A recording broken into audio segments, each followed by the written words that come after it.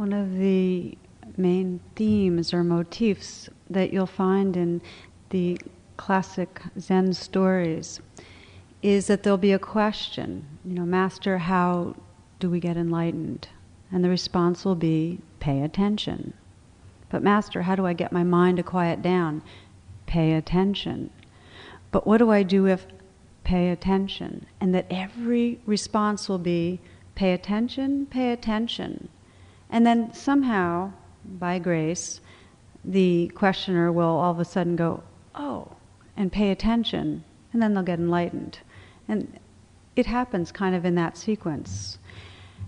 Learning to pay attention is probably the common denominator of every spiritual discipline we could ever discuss. Here we call it a moment-to-moment wakefulness. And what we know is it takes practice.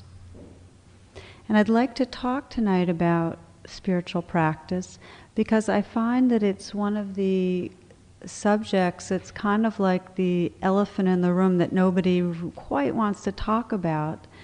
Because when we really look at ourselves, most of us are not so free from self-judgment that we don't go, I don't really practice very much or very well, or in some way I'm falling short on the spiritual practice end of things. So it feels like an important place to talk about, given that so much of our intention is to wake up out of that whole swirl of self-judgment. And yet, we also intuit quite deeply that we need to practice. So it's a bit of a bind. Given our culture, we need to make an effort.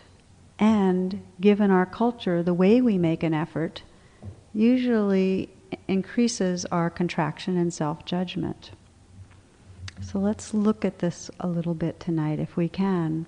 And I'd like to, if I'm going to make the effort to not speak too much, because I'd like to have some time, if you have questions about your practice at home, either the form of it or some of the content of the actual meditation instructions and how it's going, I'd like to have some time for that tonight. So we'll see. The reason, as everyone can intuit, that we need to practice is because our habit of body and mind is not to be here. That we are organized around leaning into the future and reflecting on the past. And I've many times here used a metaphor of the spacesuit, that we've got this agenda of what we want and what we fear. And for most of the moments of our day, unless we're awake, we're identifying with this spacesuit self that's trying to accomplish X, Y, and Z and avoid the bad things from happening. And as long as we're in that mode, we're making an effort that's a fear-based effort, and we're preoccupied, and we're forgetting what really matters. So meditation practice is a way of remembering. And yet, our habits of tension around practicing anything end up getting slapped onto meditation practice. But we know that there's only so much reading and listening to tapes and going to workshops and so on that we can do. And if we really want to be fresh and real and awake, we need to stop and carve out the time to really listen, to get quiet. And sometimes maybe if we call it meditation practice, it sounds like too much of a doing. So in a way we need being time, just being with our inner life and listening. Quiet, wakeful, being time. 103-year-old Mexican Indian shaman's name was Don Jose Rios, and this is his description of practice. He said, "I pursued my apprenticeship for 84 years. Don't let that discourage you. During these years, many times have I gone to the mountains alone. Yes, I have endured much suffering during my life. Yet to learn to see, to learn to hear. You must do this. Go into the wilderness alone. For it is not I who can teach you the ways of the gods. Such things are learned only by yourself, only in solitude. Now, there's many ways to go into the wilderness. There's many ways to come into stillness, and sometimes we do it by formal retreats or going to monasteries, and sometimes by walking in the woods, and sometimes just by sitting still and being with the naturalness and wildness of our inner weather. It's a being with that's intentional. That's the point. So we come here to class and we begin to design into our life these spaces of being where we are stepping out of what's habitual. That's kind of the simple way of describing it. We're stepping out of the habitual wanting, fearing, spacesuit activities, the accomplishing activities, and the only intent is to put aside distraction, to let go of the distractions and arrive here, now, into sacred presence. So to talk some more about what the Buddha described as this wise effort, this effort to be present, because that's really, there's no goal that's accomplishing, attaining, being somewhere else.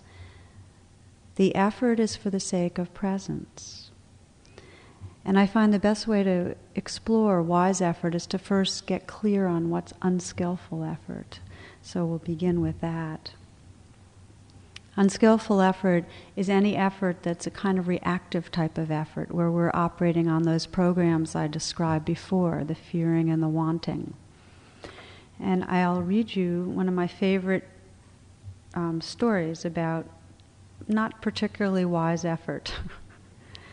This is a letter to an insurance company.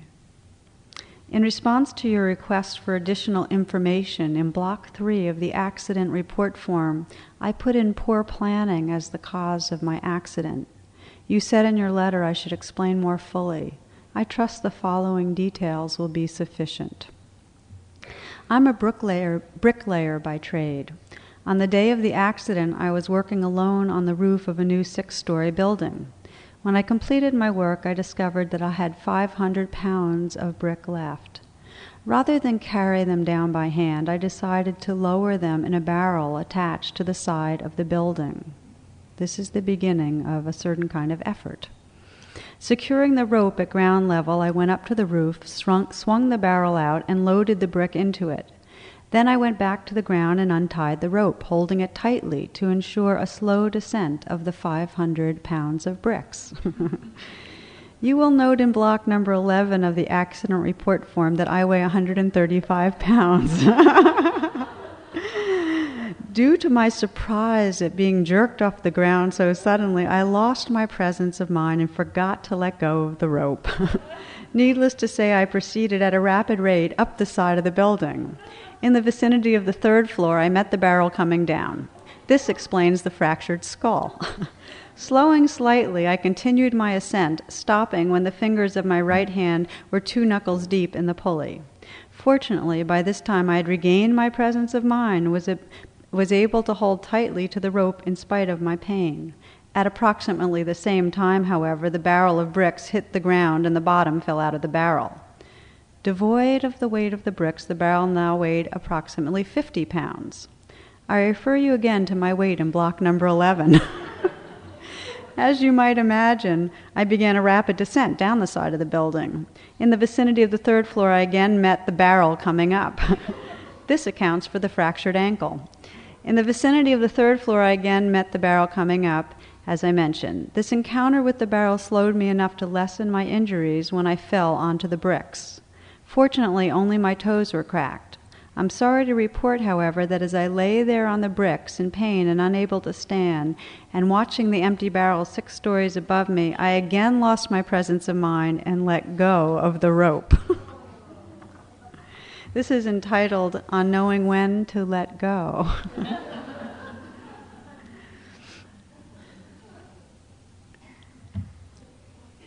most of our unwise, unskillful efforts unconscious. We're continuously motivated. It's part of our life experience to be motivated. We're not always so aware of our motivation, so a lot of our movement through the world, the holding on and the pushing away and the managing and the manipulating, is on automatic. Part of cultivating a healthy meditation practice is to become aware of our way of making an effort. How do we approach meditation practice? Is there a sense of tightening? Is there a sense of duty and obligation? Is there a lackadaisical ambivalence? The Buddha described the two kind of polarities of unskillful effort. One is being, as you can imagine, too tight, where we're striving, wanting to be better, never being enough. The earmark of too tight is judgment, judgment, judgment. There's always a little voice saying, do it this way, do it that way, this isn't quite right. What they really mean for you to experience is this. Am I getting, not quite yet? On and on and on. So we're badgering ourselves. Too tight.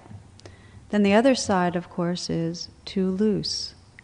And that's where, for whatever reason, there's a kind of indifference. And I'll practice if I get around to it. I'll put aside some time if there's time. But what happens is, when it's too loose, the pursuits of our spacesuit agenda take over. So we get out of bed, and we meant to do a little bit of sitting practice, but we started remembering all the things that we had to do by 9 a.m. and kind of looked at our watch and then stand up. Before we know it, we're already in the day. Or we'll practice some, but get this underlying sense of it's not going to make a difference anyway. I mean, I don't really have the kind of qualities, what they call the parames, to make spiritual progress. So we do kind of a haphazard job. We don't really put our heart into it. And that's the fear of failure side. We're loose because we don't really think we can make it. For most people I know, when we begin to investigate the kind of effort we put into spiritual practice, we find that both are there. That we kind of swing back and forth. We sometimes strive, and then we give up, and then we get preoccupied, and so we go bouncing all over the place. Let's just look at a little closer. The Buddha's metaphor was that it's like playing a lute, this way of approaching spiritual life, that we don't want to be too tight. If the strings are too tight, they're twangy. We don't want it to be too loose. There's no tone at all. So how to find that balance, that middle way? Too tight. What happens? We sit here and you hear the instructions. Okay, now notice the sensations of the breath in the midst of your experience and let the awareness rest in the breath. Okay, those sound familiar? And what do? We begin to kind of aim in at the breath, and for many people, there's an immediate tightening around the breath and a trying to drive the breath. I'm almost pushing the breath in and out, squeezing the breath, compressing the breath. We control our experience. Or when something difficult comes up, we immediately try to talk ourselves out of it or tell ourselves, well, if I just sit very still, it'll go away. We're constantly manipulating. That is too tight. John O'Donohue, he says that we powerfully manage our lives so as to forget the mystery we are involved in. Now this is what happens in practice. There's something about being fully present that feels so out of control and so mysterious and scary and exciting. It's this whole sense of aliveness, unmitigated, that we're trained to kind of try to temper it, to control things. It's a rare moment that we really let go and fully arrive in the mystery of just what's happening this moment. So tightness, controlling. Monindraji, which Joseph Goldstein, who's one of my teachers, talks a lot about him because Munindra was one of his first teachers, says that our practice is 1,000 and thousands of times to keep remembering, be simple and easy. Take things as they come. Be simple and easy. So, if you're plagued by a tight kind of effort towards practice, a micromanaging, controlling, tense one, be simple and easy. It's a really beautiful mantra. There's something about it that gives so much permission to just let it be. Be simple and easy. My background is one of having enormous experience in the striving side of unwise effort. Many of you know I spent 12 years living in an ashram, and it was the whole flavor of ashram living was a bit leaning towards this kind of striving effort. Everyone got up quite early, and there was a bit of competition about who was getting up early and who wasn't showing up for the morning meditations and who was sitting up ramrod straight for long. And so this was an undercurrent. Nobody quite named it that way, but we all knew that there was yogi competition, you know. And of course, I entered with being a competitive spirit and brought all my striving in life to spiritual life, and found myself getting up an hour before other people were getting up so I could do 3 extra meditations and be really centered when everybody would enter the what we call the sadhana room or the practice room. And what would happen, and we were doing a practice which was somewhat just concentration on the breath or on sound without the mindfulness part. And it was very effective in deepening samadhi, which is this one-pointed absorption. So I developed some skill in that. Now, that's nice. It's a useful thing to have the capacity to be one-pointed, but it's also an attachment, because with samadhi comes these very pleasurable, blissful, rapturous states. So I'd work real hard and spend hours each morning getting to a place that was really delicious. And then eventually I'd be going through the day and it would all fade away. And so then, of course, I'd feel like I was blowing it in some way. And then I'd work real hard the next time I sat down to meditate. Do you understand how compartmentalized this is? This isn't the goal of spiritual life, meaningly presence, compassion, wakefulness. This is striving for a particular state of mind, which I found out about after I started attending Buddhist meditation sittings, that I was kind of going for something, a specific state of mind, rather than going for being open and present with whatever was arising, listening to life. An athlete described it this way: I used to overtrain because doing a lot made me feel like I was achieving something. It seemed good to grind out the repetitions, but actually it was just lazy. How much harder to notice just what my body needed, how I'm breathing. I do that now. I really listen, and I don't get injured so much.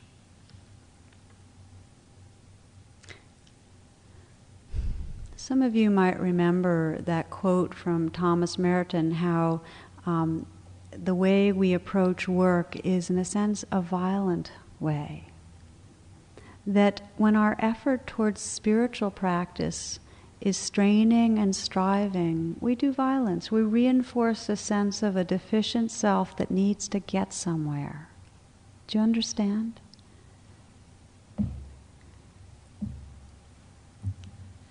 Another little story.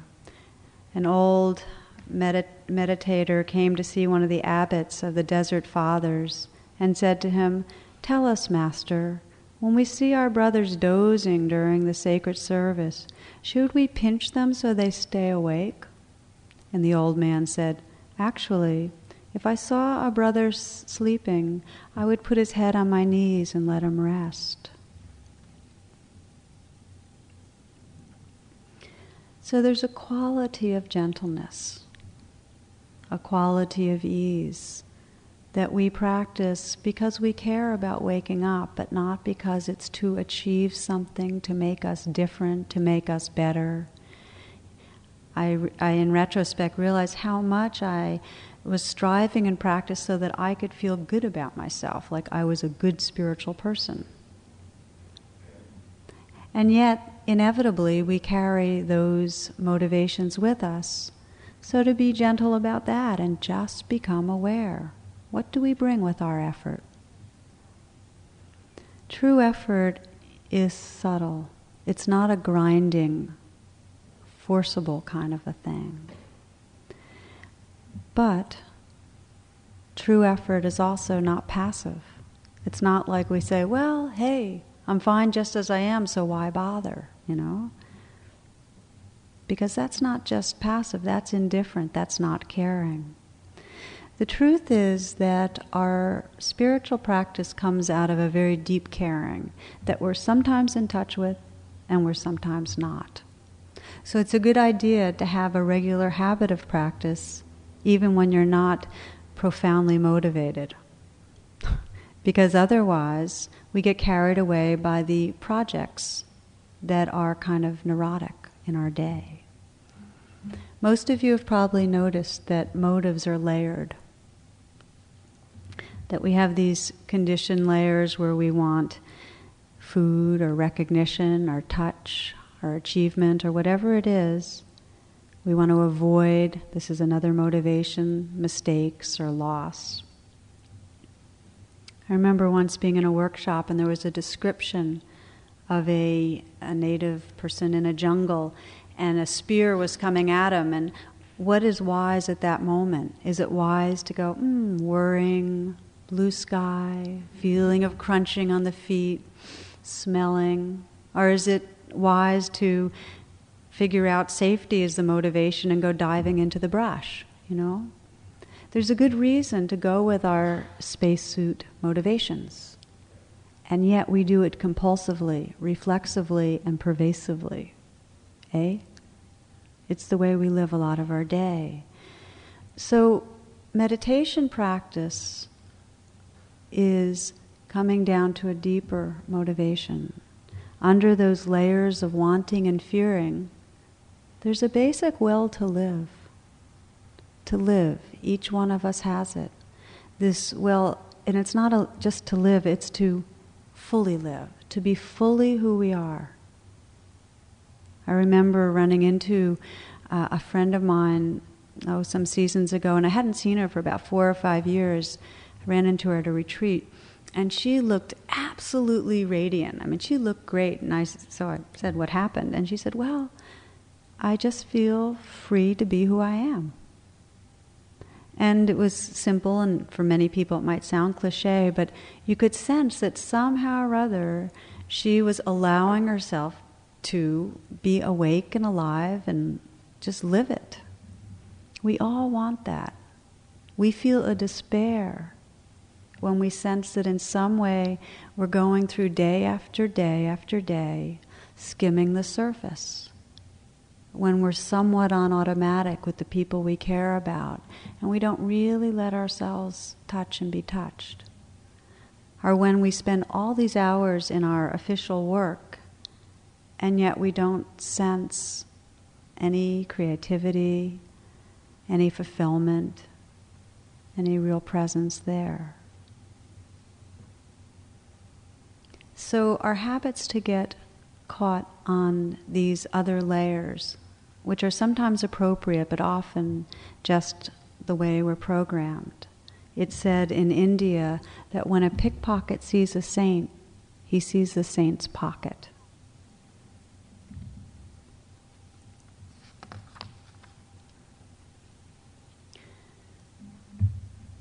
The practice that most guides practice is remembering our aspiration, the deepest level. It's the reason that in almost every class here, and for me in almost every time I'm beginning to sit or I'm going to do therapy with somebody or anything where I want to make extra effort to be present, we remember what matters. If just this moment, and I'd like to invite you to do it, you take a few full breaths and say to yourself, okay, what matters as I'm listening tonight? What matters for for the rest of this time that we're all here together. What's my deepest intention?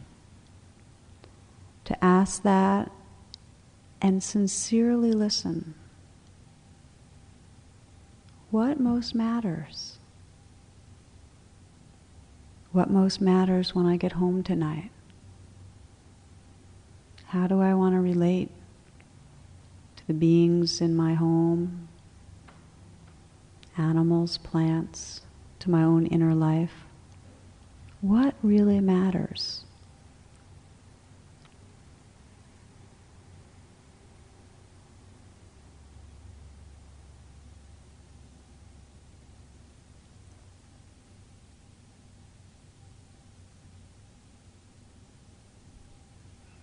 As much as we feel distress when we don't feel that we're living true to what most matters, we feel a genuine joy when we become aligned. Remembering what matters, and it's kind of our prayer in the deepest way, it energizes our efforts. When we remember that what matters is we want to wake up, we want our hearts to be open, then our efforts are aligned with that. They're motivated by that. Remembering helps to shield us from distractions. When we sit and at the beginning of a sitting say, in some way connect, well, may this sitting be filled with as many moments of wakefulness, of open-heartedness. Just the fact that we connect with wanting that is almost like a gravitational energy. It pulls us towards that. It means that when something comes up and we get lost in a distraction, more quickly do we go, oh yeah, that's just fine, that's just conditioning, thinking, but it's not like our whole being is identified with it, because we have a deeper sense of who we are, which is an awakening being. It's a shift of identity. Another story for you. This is from Zorba the Greek. Maybe you're right, boss. It all depends on the way you look at it. Look, one day I had gone to a little village. An old grandfather of 90 was busy planting an almond tree. What, granddad? I exclaimed. Planting an almond tree? As you know, they're very slow growers. And he, bent as he was, turned around and said, my son, I carry on as if I should never die. And I replied, and I carry on as if I was going to die any minute. Which one of us was right, boss?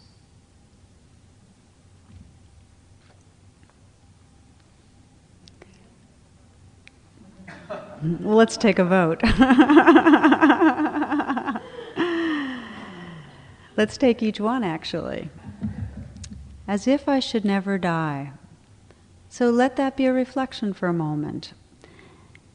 What's the meaning of that? As if I should never die. The sense of unlimited possibility. That all moments are endlessly creative, bountiful.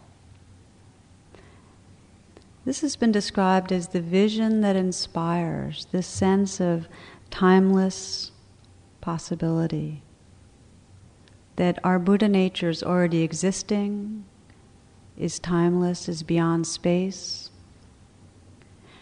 When we imagine it, sense that, as if I should never die, we can relax and open. Why hold back? It's all right here. Infinite possibility. When we reflect, as if I was going to die any minute. Now clearly there can be a shadow side to each of these reflections too. But as if I was going to die in any minute, realizing that this life is endlessly changing, seasons, tides, all that arises and takes form will dissolve, disappear, including these bodies. What happens? The sounds of birds, the sounds of a dear one's voice, autumn leaves, brisk air, the chanting of Om, it all comes and goes. And it all, in its fleetingness, can be realized as exquisitely precious. If we're going to die any moment, we can really give ourselves to this one because this is precious. It's sacred. It's here. Carlos Castaneda puts it this way. He says, when death makes even the slightest gesture, all our pettiness falls away.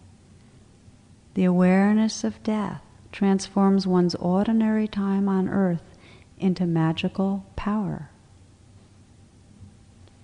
We know this.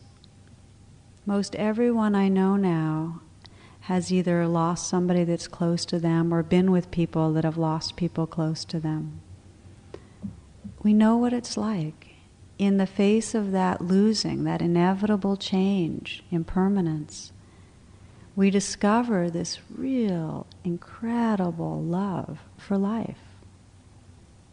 One friend from the Sangha called me a couple of days ago, and her mother's dying, and she and her sister had been estranged for the last several years. And in the face of their mother's death, as you might imagine, it all dropped away. I'm not saying it won't resurrect itself, but we get a glimmer, and sometimes that glimmer can carry us so that we align our lives with what matters, as if I was going to die any minute.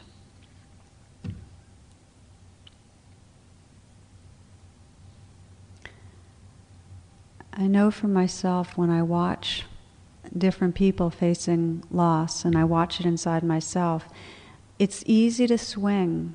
It's easy to face loss, and I've seen people that are dying with this sense of feeling victimized, why me, struggling, bitter. It's this giant no, no, no to every step of the process of deterioration. And I've seen people dying, and in the dying, let go of a lot of the spacesuit activities and just become that radiance, that presence that's very unconditional in love. And when I watch that, it lets me know why I practice. We're practicing to learn to die. And I don't mean it in a morbid way, like learn to die, like get ready for this body to go, but we're practicing to learn this letting go that happens every single day. Because the other side of letting go, in any moment that we let go of what we're gripping, let go of this need to prove, let go of what we're holding on in terms of expectations, we're free to live this moment fully. It's freedom. We need both sides of this Zorba the Greek story. We need the sense of the vision of all the possibility, this incredible creativity that everything we say or do or think or feel can become more and more and more in any different direction, that any encounter can connect us with love, that everything is possible, the vision of what's possible. And we need the sense of immediacy. And I don't mean a frightened immediacy, but an immediacy that realizes that this moment is it. Until we relate to this moment with a deep cherishing, our habit's going to be that we're living for something later, down the road, around the corner. And we will get to the end of our lives, and we will have been running and leaning forward and not really have arrived. Black Elk, a Sioux leader and medicine man, wrote this. And just meditate on it for a moment. Then I was standing on the highest mountain of them all, and around and beneath me was the whole circle of the world. I stood there, I saw more than I could tell, and understood more than I saw. For I was seeing in a sacred manner the shape of all things in the spirit, and the shape of all shapes as they must live together like one being. And I saw the sacred hoop of my people was one of the many hoops that together makes one circle, wide as daylight and starlight. And in the center grew one mighty flowering tree to shelter all the children of one mother and one father. and I saw that it was holy. But you must realize that everywhere is the center of the world, and anywhere is holy ground.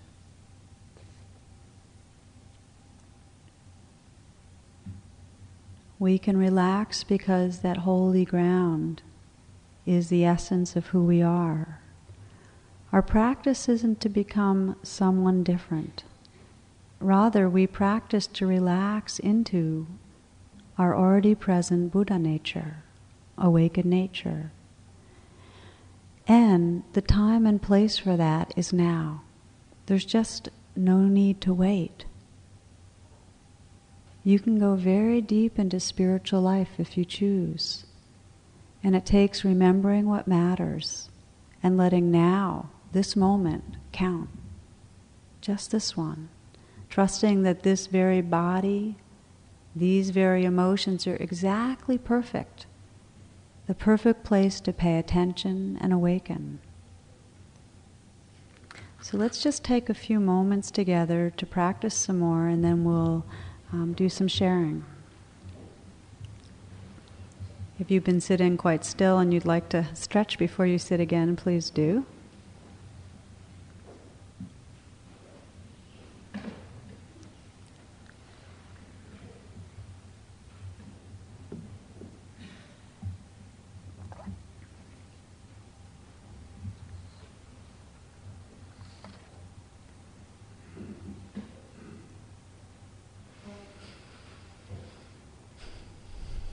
And as we've been reflecting on, let your settling in begin with a sense of aspiration. What the Tibetans describe the aspiration for bodhicitta, the awakening heart-mind. Just touch what matters just for these few moments. Acknowledging your aspiration as a prayer, or just words, or just a sense, whatever feels right to you.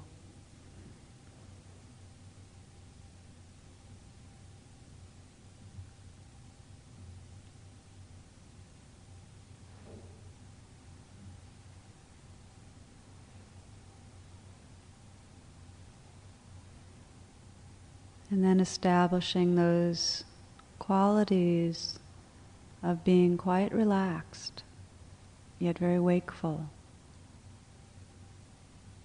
So that you sit, recognize distractions when they arise, and then relax back, wakeful and present. Again and again, re-relaxing, reawakening, arriving in this moment.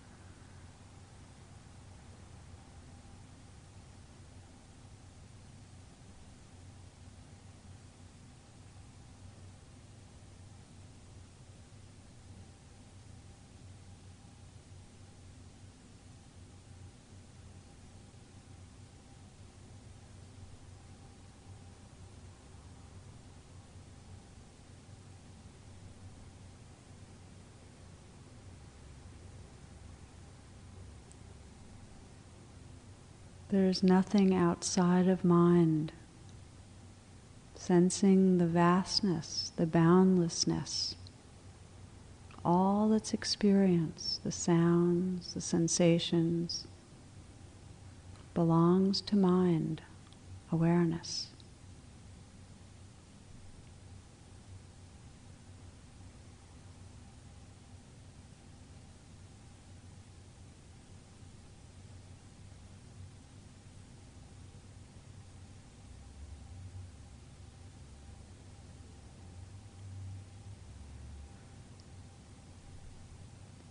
And sensing this boundlessness in this moment, wakeful and immediate, just this and this.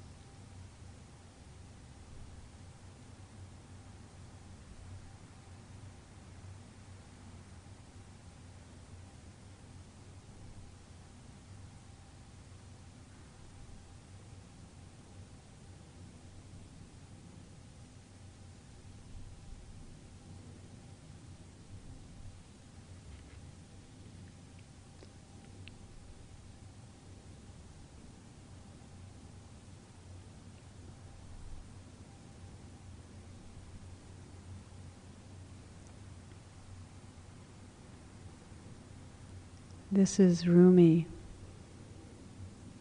We are the night ocean filled with glints of light. We are the space between the fish and the moon while we sit here together.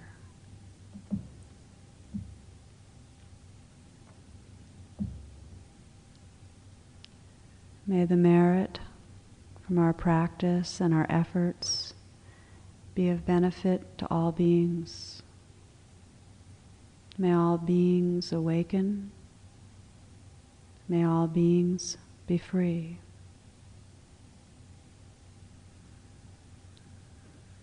Please inhale.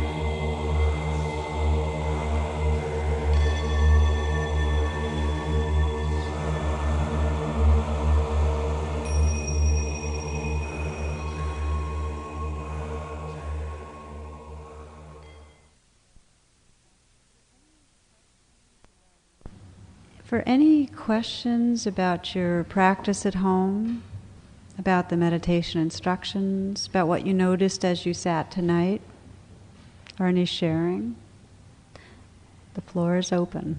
Anyone?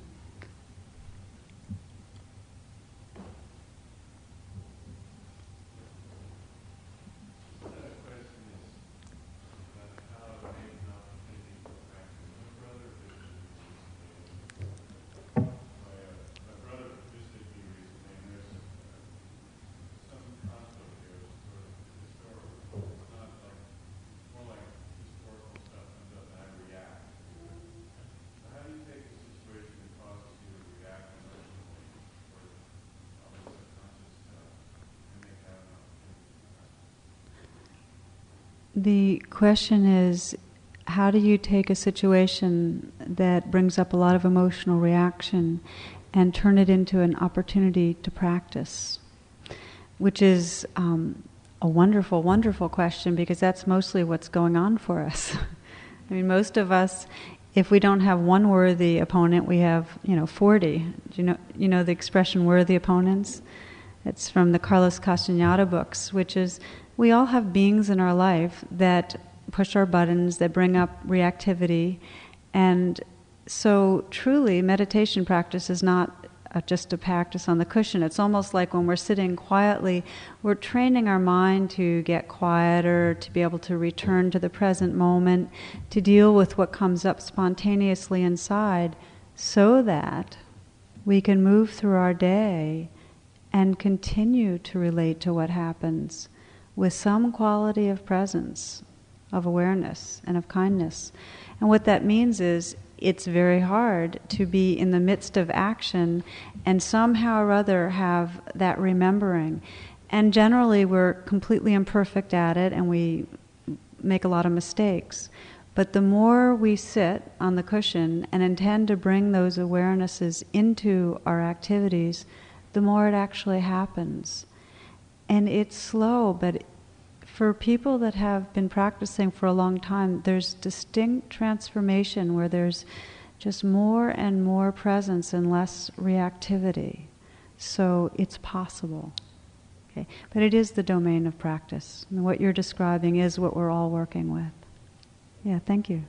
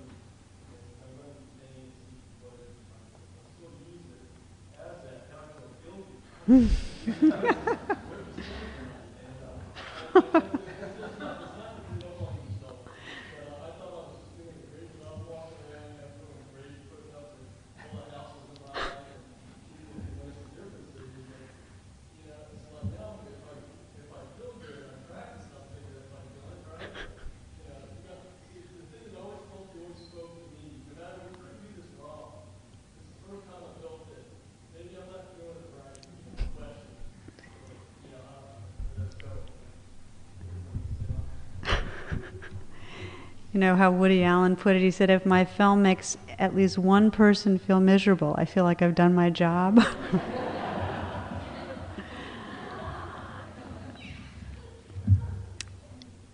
The truth is that inevitably we use meditation in service of more pleasure and less pain. The reason I told my own story is because I did it for so long, and still, there's no question. I like pleasure, I don't like pain, and unconsciously every day there's ways in which I'm using spiritual and personal efforts to maximize pleasure and decrease pain. So really it's just including it in awareness. In fact, you can't do meditation wrong. All you can do is include more and more in awareness. It may be that the most skillful thing you can do with a chaotic family scene is to bring kind of a very concentrated, relaxed, state of mind up to create a buffer. And it might be that that's pleasant and that for a while that's probably, it's kind of a stage. It's not the end of the road, but it's a stage that helps to diffuse things. All that mindfulness means is that you don't stop there. You keep paying attention and notice, okay, there's a bit of withdrawal with this. And we do that. Meditation can be used as a drug like anything else. Sometimes it's an effective mid-station. But then, because we're in this for the long haul, do you know what I mean? For real freedom, we then notice that and go, okay, so I'm a bit numbing or setting up a buffer zone so I don't have to feel the intensity of that chaos. How can I maintain a sense of presence but open the door a little more? Be a little more awake to what's going on with those folks or with underneath what's the woundedness in me. So we just keep on having the courage to ask the question and open the doors. But to say that, Thich Nhat Hanh described it this way, it's not enough to suffer. We have to touch peace too. So for you to use meditation in service of touching some peace, And finding enough stability and resilience so that you can gradually open and include more and more of what's difficult, I think could be quite wise and skillful. So I hope that's helpful. Do you have another question, or did that... Okay, thank you for your question. I can hear you.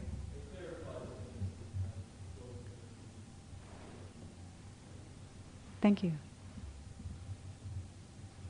Yeah. I sometimes find it easy to slip in and out of a blissful state without that being objective at all. Don't you think that samadhi has a place, though, in this practice, or being mindful all the time? I mean, in that state, you're not mindful of anything. There's no time. So how does this fit into this practice? Okay. In Vipassana, this is a question about the role of absorption and samadhi and the relationship with mindfulness, and it's a wonderful question, and there's whole talks and dialogues about just that.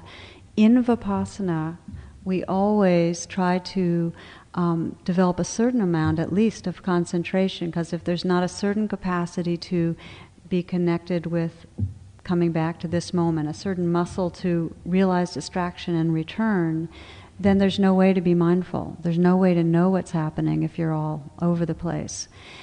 There can be an addiction to so much concentration, so much absorption in, let's say, the breath, that there's no quality of recognition of what's happening.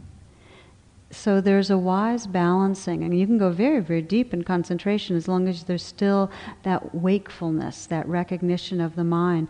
Ultimately, we are free when there's a complete absorption and complete wakefulness. So each of us has a kind of different way that we kind of balance. It's an art form of meditation. Some people need to really emphasize concentration and developing samadhi. Others are fairly concentrative, but gets trance-like, are blissful without having a wakefulness, in which case those people need to more ask that question, well, what's true now? What's really happening? Do you understand? So there's this balancing as you drop in deeper and deeper to a full quality of presence. It's a wonderful question. Thank you. Yeah.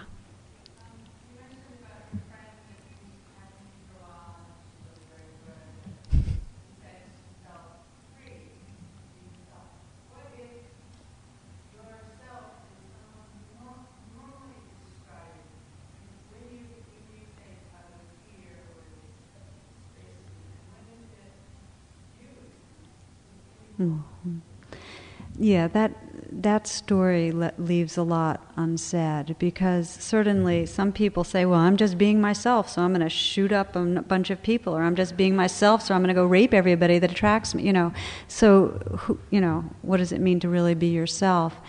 And it's kind of an intuitive sense, and I'd say each one of us here knows it, that there are times we feel more deeply that our being is connected with an essence sense, and other times that we're more in a habitual mode that can be quite familiar, but isn't particularly free or deep.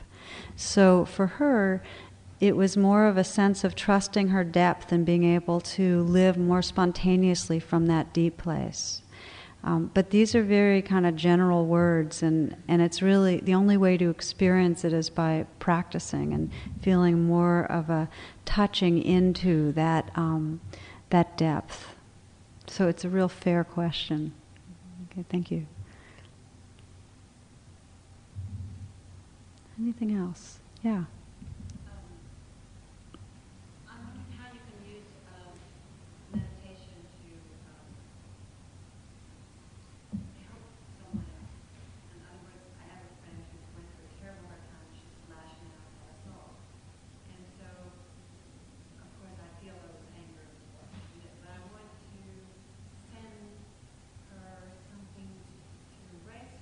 Mm-hmm. Mm-hmm. So this is really, how do you bring a quality of care and compassion to help be healing for another? I know for myself that when someone's in trouble, if I can really pay attention, and it could be long distance or right up there, to two things, to both the truth of their suffering and not from a kind of pitying way, but really, like with the Tonglen, really breathing in and sensing it's not their suffering, it's the suffering, and I know it too. So if I can genuinely sense a resonance with their suffering, their pain, because anybody that's acting and behaving in hurtful ways is coming from suffering. That's one piece, is to connect with their suffering and also look through the eyes that can see their basic goodness, even though they might be really wrapped, you know. And if you can see a person suffering genuinely and see their goodness, there's a natural compassion that can take the shape of a prayer or a generous gesture or whatever, but it's an energy that then has kind of a holding space for that person. So see what's true, really see what's true, kind of putting aside reactivity if you can, and then use your prayer. You know, you can use your prayer visually to sense that you're holding them in kind of an open, energetic space of heart, or you can send words to them of metta, however feels right for you. Okay.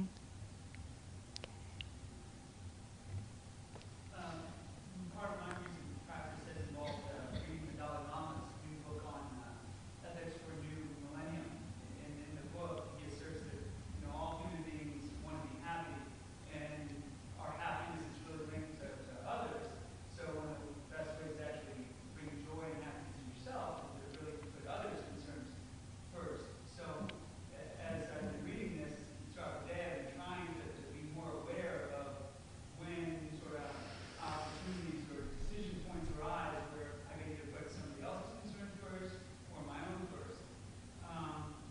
And I see that it just rises continuously throughout the day. I can let somebody else into the traffic or not, or I can hold the elevator open or not, or all sorts of stuff. And it's amazing how often selfish impulses, deeply ingrained selfish impulses arise that make me want to say, no, me first. Keep them out. Let them go close. Whatever. It's sort of on autopilot. And so it's just been an issue of, how to regard that, how to overcome that. That's what I'm doing. What you constantly. Well, I love hearing it. I mean, some of you might not have read this book. This is the main kind of theme or teaching of the Dalai Lama, which is we all want to be happy. No one wants to suffer. And we're all connected. So if we live from a sense of connectedness, where we really feel another being's pain, feel their goodness, or being serviceful, we're going to be living out of our nature, and we're going to feel happy. And yet, because we're wired to say me first, it's almost like just developing this practice of considering another person's feelings is breaking out of a habit pattern. It begins to do what you described. You all of a sudden get this whole view of how pervasive the me first is. So it's a beautiful practice. The Buddha taught generosity as the first of the spiritual faculties. Just that considering others and giving to others. Now there are some people that are so addicted to try to say you first, that in a way they're violating the inner life. It's like saying I'm not worthy. So it can be flipped, and none of these are like iron laws. These are just a skillful way to consider things so that we gradually let go of the aversions, let go of the grasping, and come to rest in the truth of our connectedness. For you, the angle that you're coming in sounds beautiful because it's waking you up. Thank you.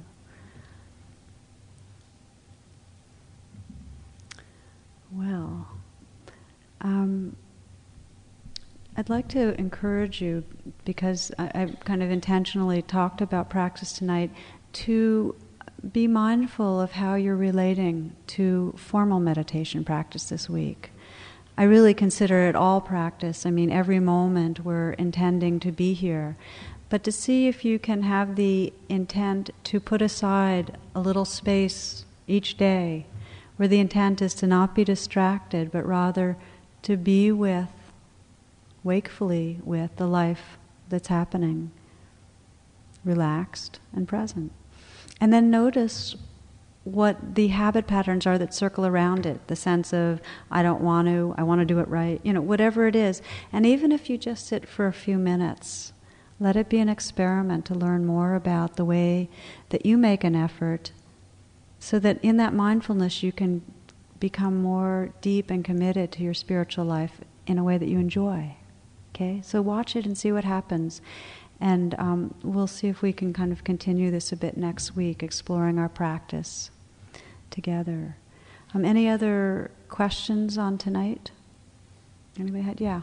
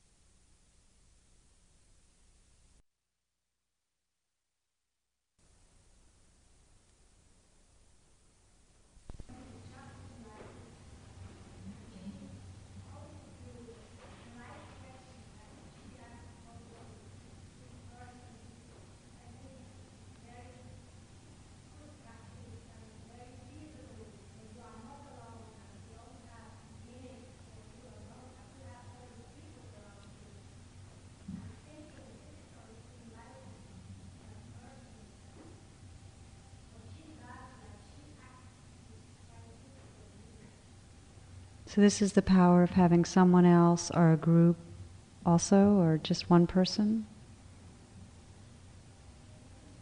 Different persons. Thank you.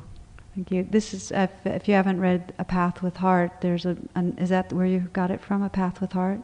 Yeah, Jack Kornfield's book.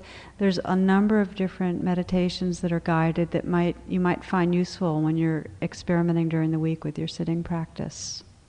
So thank you for reminding us of that. A couple of announcements.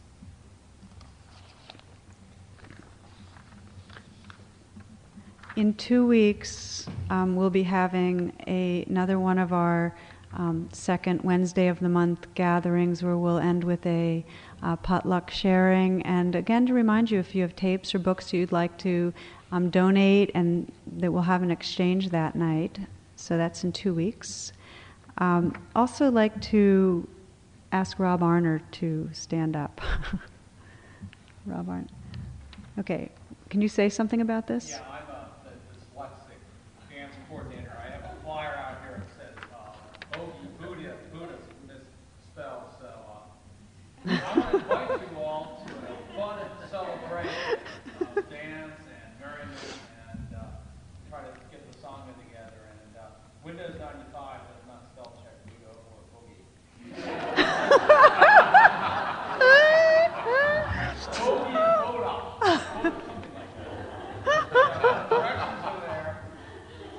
There's perfection and imperfection. But we need folks to have fun, because we're a fun group, and this is more fun now in the pleasant. But we hope you all, there's flyers here, and bring friends, and I think it should be fun.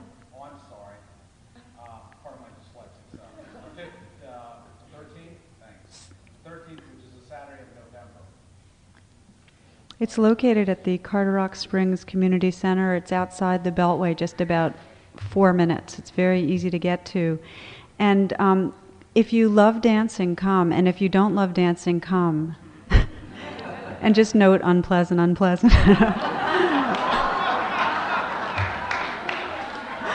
No, actually, it will be fun anyway.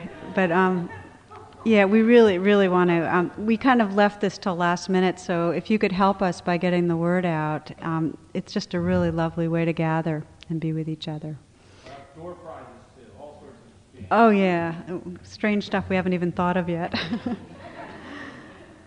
My friend Claude, who's here, Claude, if you'll raise your hand, is offering a retreat on the 4 Brahma Viharas. That's loving kindness practice, compassion, sympathetic joy, and equanimity, Saturday, November 27th, from 10 to 5.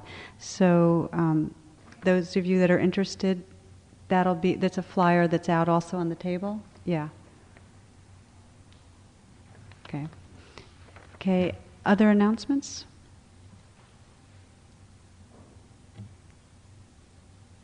Wow. that's it. Oh, Wes Nisker is coming in next year for a week. Yeah, so those of you, and I really apologize because there was so much last minute juggling, but here I am and Wes isn't here, and I'm telling you late. But yeah, he'll be here for a week next year, and he's wonderful, and you'll enjoy him when he comes. Thank you. We're all dyslexic a little. Anything else? Okay, many wonderful moments. Blessings.